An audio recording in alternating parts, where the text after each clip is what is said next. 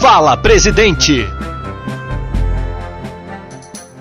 A nova edição da Conjuntura CNseg analisa os números da arrecadação do setor segurador no mês de fevereiro de 2020. Os dados, apresentados pela Superintendência de Seguros Privados, a Susep, mostram uma pequena queda na comparação com o mês anterior. E os resultados ainda devem ser razoáveis pelos próximos meses, devido ao bom desempenho do setor registrado no segundo semestre de 2019. Vamos conversar agora com o Marcio Coriolano, presidente da CNseg, a Confederação das Seguradoras. Olá, Marcio, como vai? Tudo bem? Tudo bem.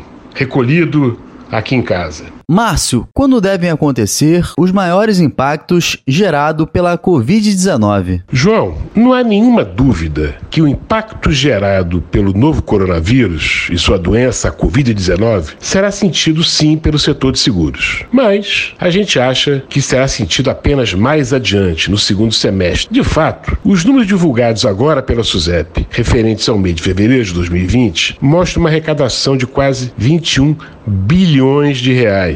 Valor esse que ficou 11,5% abaixo do registrado no mês anterior. Mas reparem, o importante é que ele foi 8,3% superior ao mesmo mês de janeiro do ano passado, 2019. Então, no curto prazo, já podemos adiantar que o mês de março, quando for divulgado pela Susep, em termos de arrecadação, ainda terá um resultado bem razoável. Sabe por que a gente sabe disso? Porque a gente vem acompanhando a série da arrecadação analisada mês a mês. Então a gente já viu que caso não haja nenhum crescimento de um mês de fevereiro para o mês de março, ainda assim, João, a evolução será de 12,7%. Fazendo exercício, só no caso de uma queda muito forte do mês de fevereiro para o mês de março de 2020, queda essa de 35%, é que a evolução analisada cairá para abaixo de 2 dígitos. E em termos de crescimento, como você avalia o desempenho do setor de seguros? Essa taxa de crescimento do setor, ela continua muito forte. A gente observa isso de novo pela medida tendencial de 12 meses móveis. Então a gente acha que é bem razoável supor que o bom resultado que veio de 2019, das contratações que vão vencer apenas um ano depois, agora em 2020, seja suficiente para sustentar um bom crescimento até junho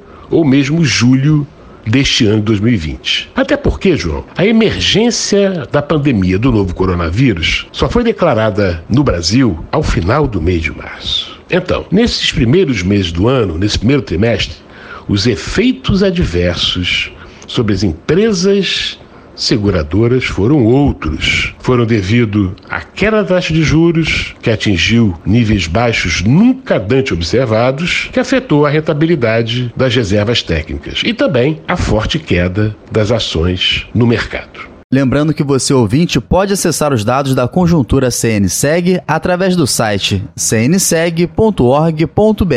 Márcio, obrigado pela atenção de sempre e até a próxima. Sou eu que agradeço aos ouvintes. Até a próxima. Rádio CNseg, uma iniciativa do Programa de Educação em Seguros.